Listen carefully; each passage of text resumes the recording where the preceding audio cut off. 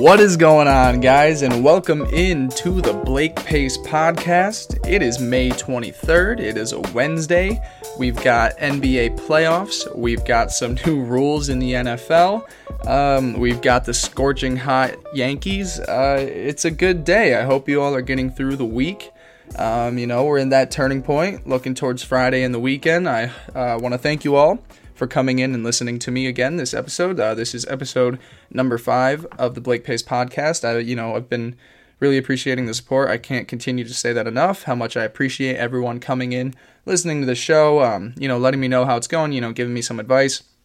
I'm excited where this thing is going. I'm excited where we're going. And let's not waste any time. Let's get into things. So, episode number 5, that means this podcast is all dedicated towards the great Hall of Fame future quarterback Blake Bortles.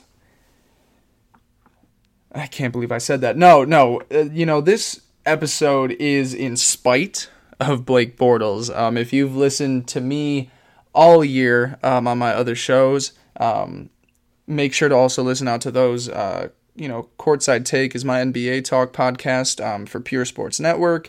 And then for them as well, I'm on their NFL podcast, Goal to Go podcast.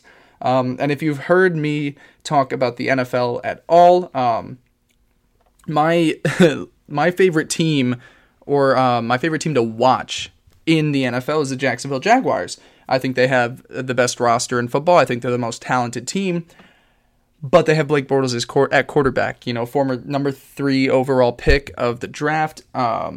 And he's, my least favorite quarterback in the NFL. I would take any other starter in the NFL over him. I would take several backups in the NFL over him.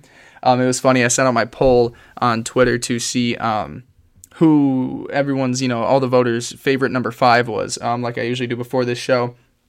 And there was a tie for the winner, the guy I'm about to talk about. But he tied with the option anyone but Blake Bortles. So I'm glad to see that people understand my displeasure with that Jacksonville quarterback. I think with an average starting quarterback in the NFL or below average even, that Jacksonville team would have been in the Super Bowl and against the Eagles. Who knows how that would have played out.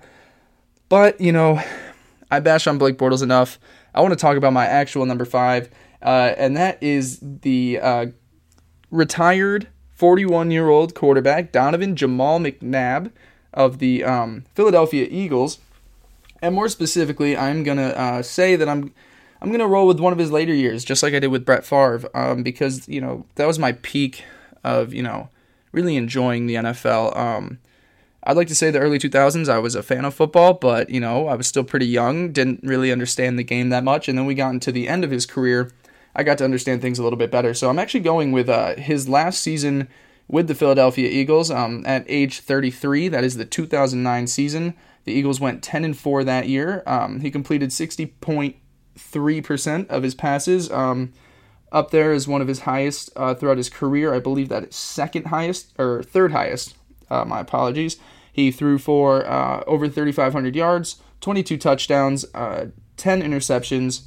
And yeah, I just, Donovan McNabb was one of those guys I just liked watching growing up, while I was still trying to figure out what teams to root for. I thought Philly was a pretty cool situation.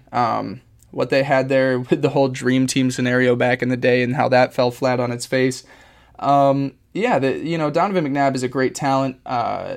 Unfortunately, like Brett Favre, I talked about on episode number 4. Make sure to check that out if you haven't listened to that as well. These quarterbacks kind of just want to play until they're in their grave, and they get banged up, and you saw that kind of at the end of both of their careers, Brett Favre and Donovan McNabb. Donovan McNabb in his final season only started 6 games, went 1-5. Got 4 touchdowns but 2 interceptions. Not the best ending for these quarterbacks. Some of them, like Peyton Manning, they get to walk off into the sunset with a Super Bowl win. Tom Brady, I imagine, will walk off into the sunset. I think, unfortunately, guys like Favre and Donovan McNabb, they try and play too long, and, their careers don't end necessarily the way that they should, given all that they did throughout their careers. So that is my number 5, and just a few others we have. Of course, you have to throw in Jason Kidd, the 10-time All-Star champion with the Dallas Mavericks, 6-time NLBA, was an all-rookie 1994, 1995, was Rookie of the Year as well that year, played until he was 39, actually finished his playing career with that New York Knicks team that was the 2nd seed in the playoffs. I don't like to remind myself of when the Knicks do well and then fail, but I guess doing well is better than recent days.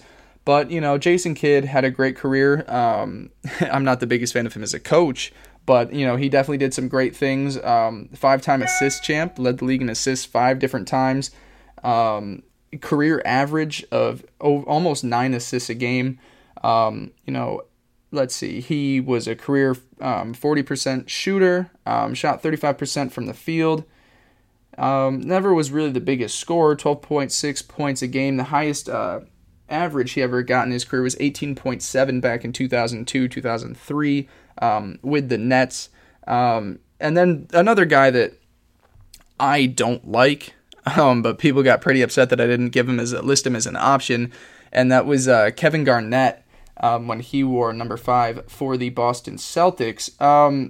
It's nothing against Kevin Garnett. I just hate Boston sports. I'm grew up in New York, big Yankees, big Knicks fan. And so I'm just taught to despise Boston sports. And I'm not saying that, Kevin Garnett wasn't one of the all-time greats. I just don't want to give him the light of day because I watched him, beat the crap out of my Knicks whenever he got the chance. So I guess I mentioned him. So, if you're a big Boston guy, or if you were upset that I didn't list him as one of the all-time great number 5s, of course he did wear 21 with Minnesota for a while, and then wore number 2 with the Brooklyn Nets. But, a career double-double guy, almost 18 points a game, 10 rebounds a game, shot 50% from the field, effective field goal percentage of 50.1.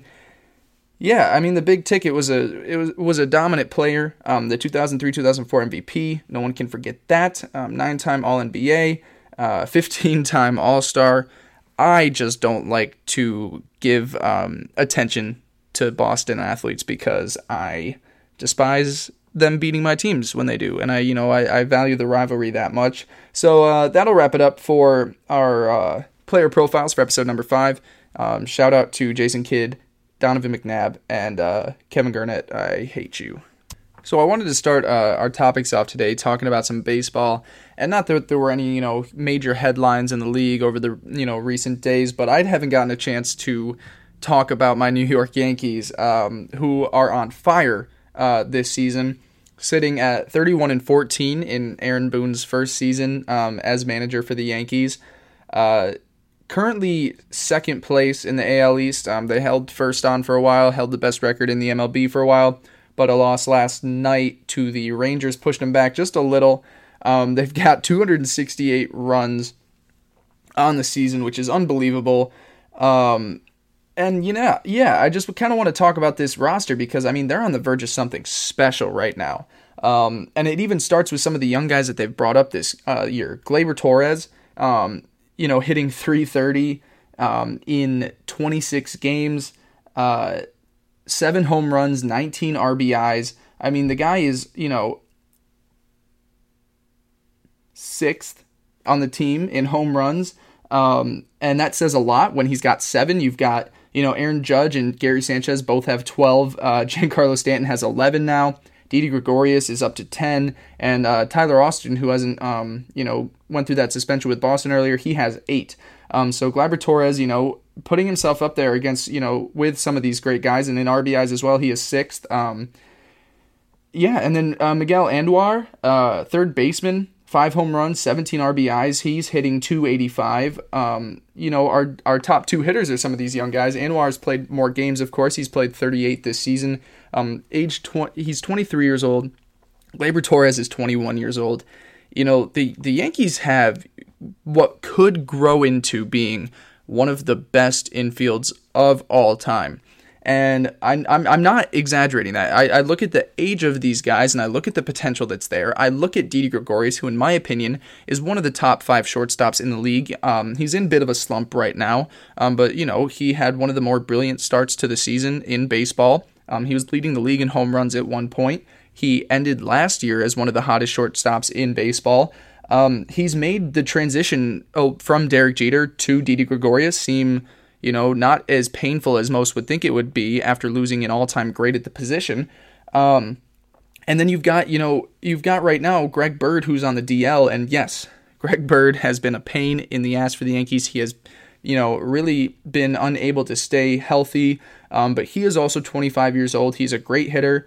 I think that if he can get things right, they'll be fine at first base. And, for now, they have Tyler Austin as well, who, is having a great season himself. He, he's played in 28 games, but he has 8 home runs, 23 RBIs. He's not hitting that great, 238, but, that's not terrible. And, he is also only just, 26 years old. So, I'm not really sure where I'm going with this segment. I just wanted to kind of talk through the Yankees and what I'm feeling they got going on right now. If I have a main concern with the Yankees, it's that bullpen, and it's a little scary when you look at how their relievers are doing. It starts with Dellin Betances and his 4.74 ERA. David Robertson, who I thought would have been, he had a great season last year for the Yankees. He has a 4.22 ERA. Chasen Shreve, 3.18. Domingo German, 5.59. Tommy Kahnle, who is currently on the DL, 6.14. I'm a little worried about that bullpen, and it was a strength last year. If you were a Yankees starting pitcher and you got through 5 innings and the Yankees had the lead, you were almost guaranteed a win. That doesn't seem to be the case this year. I kind of, am hoping that our starters go 7 innings. I know it's early on in the year, but I don't trust the bullpen. So I have a few concerns with the bullpen, but then you look at the starting rotation, and you've got an ace. You've got Luis Severino, 7-1 on the year, a 2.35 ERA. He's got 1 complete game, 1 shutout on the year. He has 76 strikeouts, which leads the team. My only concern is finding the number 2, because they have several guys who I think should be number 2 starters on this team. Masahiro Tanaka is, essentially the guy that I think of as the number 2, but he also has a 4.95 ERA this season and a 5-2 record. He's, not really that strikeout kind of guy. He does have 50 on the year, but he likes to work around his pitchers, get them to pop out or, ground out.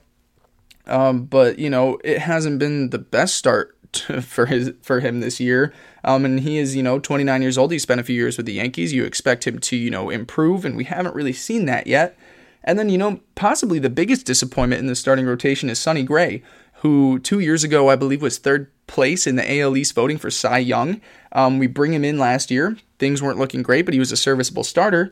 And now, in 9 games, he has a 3-3 record and a 5.48 ERA. Only 37 strikeouts. That's, 3rd behind Severino and Tanaka. But, what we've gotten out of him, he just seems rattled. He will have, 1 good game and then, blow the next 3, and then he'll get his 1 good game. But what people aren't realizing is that those good games are against one of the worst teams. People were saying, Sonny Gray is back the other week. He pitched a brilliant game, but it was against the Kansas City Royals, one of the worst offensive teams in baseball. So, you kind of have to rely on right now a CC Sabathia to be your number 2, but I don't really want to trust my 37-year-old to be the guy behind Luis Severino. I guess, he's got playoff experience. He's got that championship pedigree. And right now, he's having a decent season. He's 2-1 on the year, a 2.4 ERA. He's, appeared in 8 games, 33 strikeouts. I just, I would like to feel more comfortable about him being our, 3rd starter or our 4th. And I would really hope that Tanaka and Gray can kind of get things rolling because, we did give up, for Sonny Gray, a nice outfielding prospect. Of course, where would that prospect have fit in our outfield? There's essentially no room even on the bench for him. But what we've gotten from Gray is kind of just a big headache right now, and I'd like to see things turn around for him because I do think he has a lot of potential. He's wanted to play in New York his career. He's They've got that baby picture of him wearing a Yankees hat. I'm just worried about the pitching staff, and I hope things get turned around. Of course, Jordan Montgomery, who should be our number 5 starter, currently on the 10-day DL. I'd like to see him get back in the lineup soon, get healthy, because he is 2-0 on the year. He does have a 3.62 ERA, which is still, third best. It's actually, third best of the starters behind Sabathia and Luis Severino. He started 6 games, 23 strikeouts, hoping for a healthy return from him. And now I want to get, to the outfield, because, this is a remarkable situation for the Yankees. Of course, you've got Aaron Judge in the outfield, in right field. He's hitting .281 this year. He's got 36 RBIs, 12 home runs. Aaron Hicks, you've got in center. He has 5 home runs, 19 RBIs, on base percentage at .350, hitting around .250. He was in a little bit of a slump, but has picked things up recently. And then, you have Brett Gardner in left field, who also is, started the season a little slow. He's 34 years old. He's getting up there in age. He is the oldest starter, everyday starter for the team. Hitting .227, on base percentage still pretty nice though, .354. But then you look at the guys that they have who can come up, and you've got Clint Frazier. This is one of my favorite guys, and a guy that I would essentially like to see take over for Brett Gardner. Maybe I want to move Aaron Hicks to left and put Clint Frazier in center. He's a 6'1", 190 guy. He has one of the quickest swings in baseball that I have ever seen. That man whips around the baseball bat like nothing.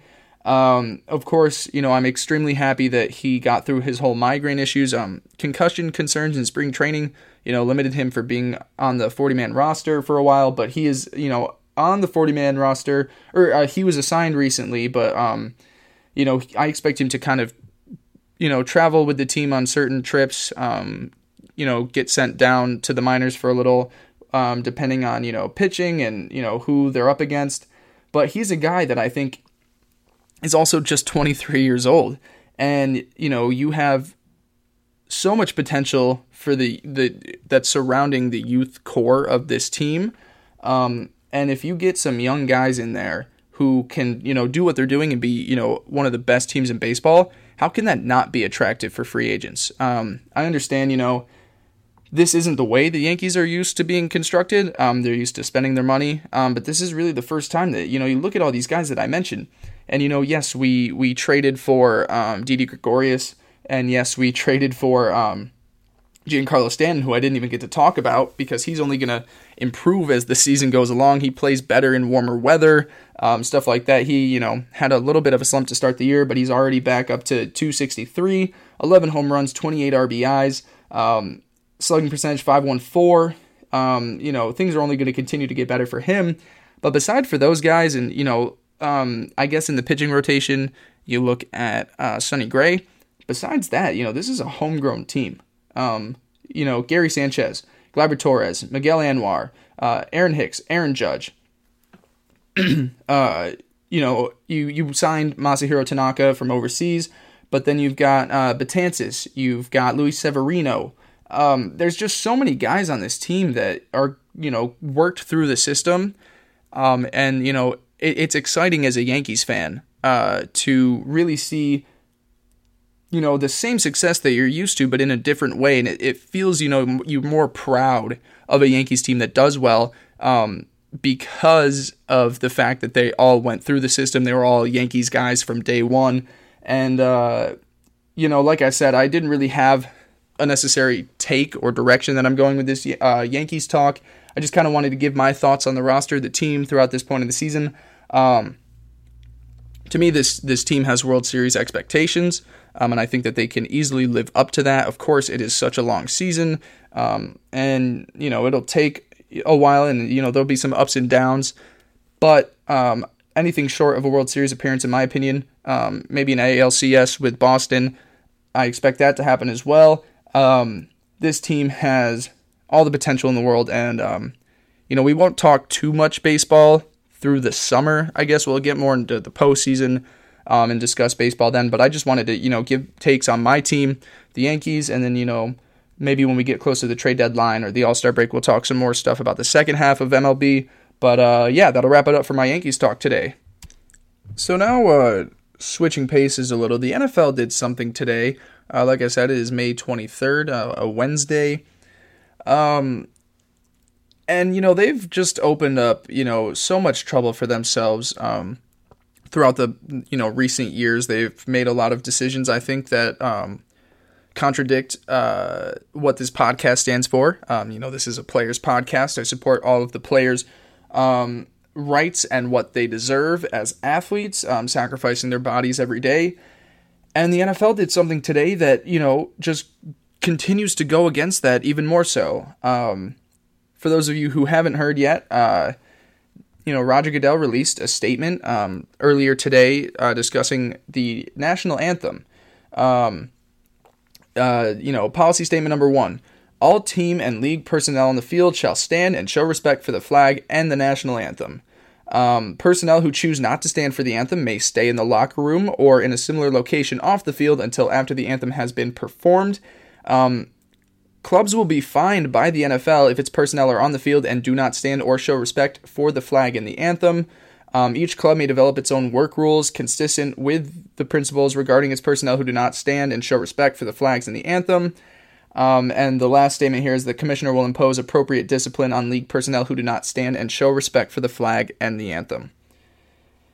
This has been an ongoing issue over the last several seasons, and the NFL really hasn't done anything to improve on it. And of course, last year the protests you saw more plentiful.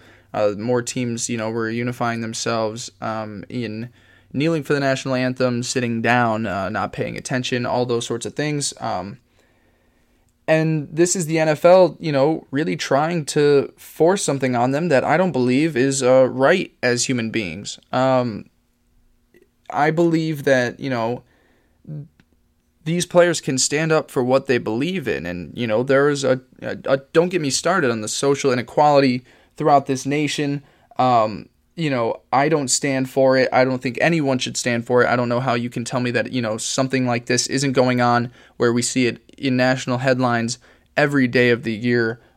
There are some extreme issues in this country, and I believe that to be one of them. And, for the NFL to say that, they're going to fine teams who don't stand for the anthem, I think that you're just silencing the voice of your company. I mean, the NFL is a business, and it is run like so, and I believe that, the majority of your organization are, African-American males, and, people who do not believe that they are being treated as equal throughout the country, throughout the world, and this is them just doing a peaceful protest of that, and I don't see how you can tell them that they have to, stay off the field for the national anthem, that they have to remove themselves from the national anthem, so that way, in a sense, their protests and their notions against the national anthem and what this country has been doing over the past few years is silenced. You're silencing the voice of your people. I've heard, it's already come out, a lot of NFL players are, the players union is going to fight against this notion. There was talks that the NFL was thinking about imposing a 15-yard penalty, which, I'm glad they didn't do that at least, because then it pits, players in locker rooms against each other, because some people who will, want to stand for the flag, they will be upset with those who don't, because now, they have to start with a 15-yard penalty to begin their game.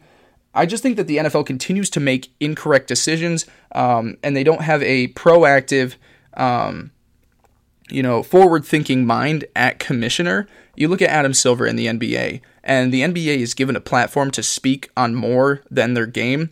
It started a couple years ago with the ESPYs when LeBron James, Dwayne Wade, Carmelo Anthony, and forgive me for not remembering the fourth name that was up there, those four guys getting together and saying, hey, we do not stand for this. We need to do better as a nation to unify ourselves. And it's, the athletes have a lot of say in this world. You look at, even some of the smaller NFL players in this league, the lesser talents, thousands of followers on social media. They have such a huge platform to speak on what's wrong with this nation. And now we've just got a greedy owner who's noticing, people don't, approve of what is going on. And now he's taking away the voice of his people. He's running this organization very poorly, and I think that he needs to take a look at Adam Silver in the NBA and realize that the NBA is one of the fastest growing sports in the world, and it's because of, their social platform, and, they're letting their players speak. They're not limiting their players onto what they can say or do, and the NFL is going to continue to move back in time. They're going to regress. They continue to regress, and they can't move forward with stuff like this, with limiting the rights of their players, their members of their organization. And I just I can't say I can't stand for it. And I'm not going to be one of those guys that leaves watching the NFL over this. I will still watch the NFL. But I can't say that, I look at each, professional organization. I'm like, oh, the NFL, yeah, that's a well-run organization, and I think highly of those in charge of it. If I can't stand Roger Goodell for several reasons, but this has to be the biggest one. You're limiting the speak of, the guys that make that money for you. The NFL owners, have come out and said, the players should be grateful for playing in this league. This league wouldn't exist without the players, and it wouldn't, be making them so rich. These owners wouldn't have all the money in their pockets if it weren't for these NFL players sacrificing their bodies, and because they want to speak up on social injustices, because they have such a big platform that many do not. You are telling them to shut up. You're trying to silence them, and this will only continue to move America in the wrong direction. So, I just wanted to give my takes on this, new policy statement. I hope the players' union can come at this hard and strong and get rid of this. I believe that the players should be able to peacefully protest on the sidelines, and that, the NFL should realize that, as a nation, we are moving forward, and them doing stuff like this is only pushing us further into the past, and we will never be able to succeed as a nation if we continue to move backward. Moving on to a more lighter subject now, and this one we're going back to the NBA. One of the biggest things that I think is important as a journalist, as a reporter, broadcaster, whatever, is to self-scout yourself and come out and admit when you were wrong about something. And I have to admit, on Monday, when I called out the Rockets' character and the moral, I expected them in games 4 and 5 to kind of just slump back, not care about the series, not put in the effort, and kind of just let Golden State steamroll them. And I have to admit, I was wrong. Golden State came out last night, and despite being down 12-0 to start the game, ended up with the win. It was a close one at the end, definitely one of the best games we've had of this, Eastern or Western Conference Finals. I was wrong about the Rockets. Now, I will say, I still believe Golden State will win this series. I had originally picked them to win in 5. Now I believe it'll happen in 6. But, nonetheless, I was completely wrong about this Rockets team, at least for a game. Because, they could easily just fold away in game 5 or 6, and, turn into what I thought they were. But I just thought that I had to admit that I definitely was a little wrong discussing, this Rockets team. I challenged their character, their commitment to the game. When the going gets tough, I said that they just get going. And that definitely wasn't the case. They showed up, and, it kind of takes the best game from the Rockets and, the worst from the Warriors for the Rockets to win. And you definitely got that when the Rockets weren't able to score even 15 points in the final quarter. But, credit, I got to give credit to Houston for pulling out a tough win on the road. They did a great job in game 4. Chris Paul came up clutch late. James Harden as well had a good game. And, it's crazy that, they performed, Houston played one of their better games, but, they were almost one shot away from, it being sent into overtime and then losing the game. So, I'm still sticking with my pick. I do believe that Golden State will win. Of course, now it just has to go to 6 games. So I was wrong about that. And I was, wrong about the character of Houston, for the time being. And, now they get to go home with, basically a new series, a 3-game series at this point. And who knows, if they get hot at home and, they take that 3-2 lead, Golden State's really going to have to fight back. And, looking at the Warriors, it fell apart in the fourth quarter. Of course, Klay Thompson getting hurt earlier in the game was not helpful. He did not shoot well from the field once he came back. Of course, they were missing Andre Iguodala, who is still questionable for Game 5. A lot went wrong for Golden State. And Houston was able to snag a 3-point win. I don't expect that to happen again. I think that if Golden State has, even a slightly better game, of course, I expect them to win. But I do have to admit that I was wrong about the Houston Rockets. And then looking into the Eastern Conference Finals, tonight we have Boston hosting Cleveland for Game 5 of the Eastern Conference Finals, with that series also tied at 2. Both home teams are undefeated.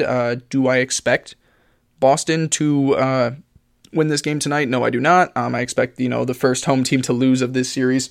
I think that Cleveland is just rolling right now, and 2 games at home will do that for you. Of course, you had to travel. You get the smaller travel time than you did between games 2 and 3 earlier in the week. But I do believe that, the role players, Kyle Korver, J.R. Smith, George Hill, they got things rolling at home. And, the Celtics just kind of hit a wall, essentially. They weren't, hitting their shots. They weren't shooting well from 3. This entire series, I think they're only shooting 32% from 3, which, that's not going to beat LeBron James and his Cavaliers team every day. So, I'm still sticking with that one. I think Cleveland, has things rolling. I believe them to take Game 5 later tonight, and then I expect them to reach the finals in Game 6. But hats off to Boston for a remarkable season. They have, in my eyes, the brightest future in the NBA. Aside from the Golden State Warriors, they're kind of just living in the present. And as long as things stay right for them, they, of course, will continue to build that dynasty. But if you're looking across the league, I don't think you can have a better situation than Boston does with, who will eventually be the best coach in the NBA in Brad Stevens. I still would take Pop over him, but Pop eventually will be out of this league. He's getting up there in age. And then they've got, a bunch of great role players, a bunch of great young guys, and a bunch of great guys that Brad Stevens gets the most out of. And then they're missing their 2 stars. If Gordon Hayward and Kyrie Irving were in this series, I would have picked Boston to move on to the finals. Just with how much of a mess this Cleveland team looks. Of course, that is not the way that we had it. We don't have Kyrie Irving and Gordon Hayward. The Celtics do not have their best 2 players. But what they've been able to do is remarkable, and I think their future is the brightest. So hats off to them. But I'm still rolling with Cleveland in 6. And with all that said, that'll wrap it up for episode 5 of the Blake Pace podcast. A little bit shorter of a show today, but I'll make sure to make up for that on Friday. We'll have a bunch to talk about then. Talking about games 5 for the Eastern and Western Conference Finals. I'll get more into my plan as we approach the NFL regular season. There's some great stuff that I have planned for that. Like always, you can follow me on Twitter at BlakeAndrewPace. You can email me at BlakeAndrewPace@gmail.com if you have any questions, comments, concerns, things you want me to talk about. Keep watching out for everything that I'm doing, all the writing that I'm putting out. You can check me out at Stampede Blue for SB Nation. Of course, sports editor for The Breeze, writer for Pure Sports Network. You can check out my other 2 podcasts on iTunes, Blog Talk Radio. That is the Goal to Go podcast with Connor McCarthy, and Courtside Take with Kevin Haswell. But for today, that'll wrap it up. Thank you guys for listening, and we'll catch you on Friday.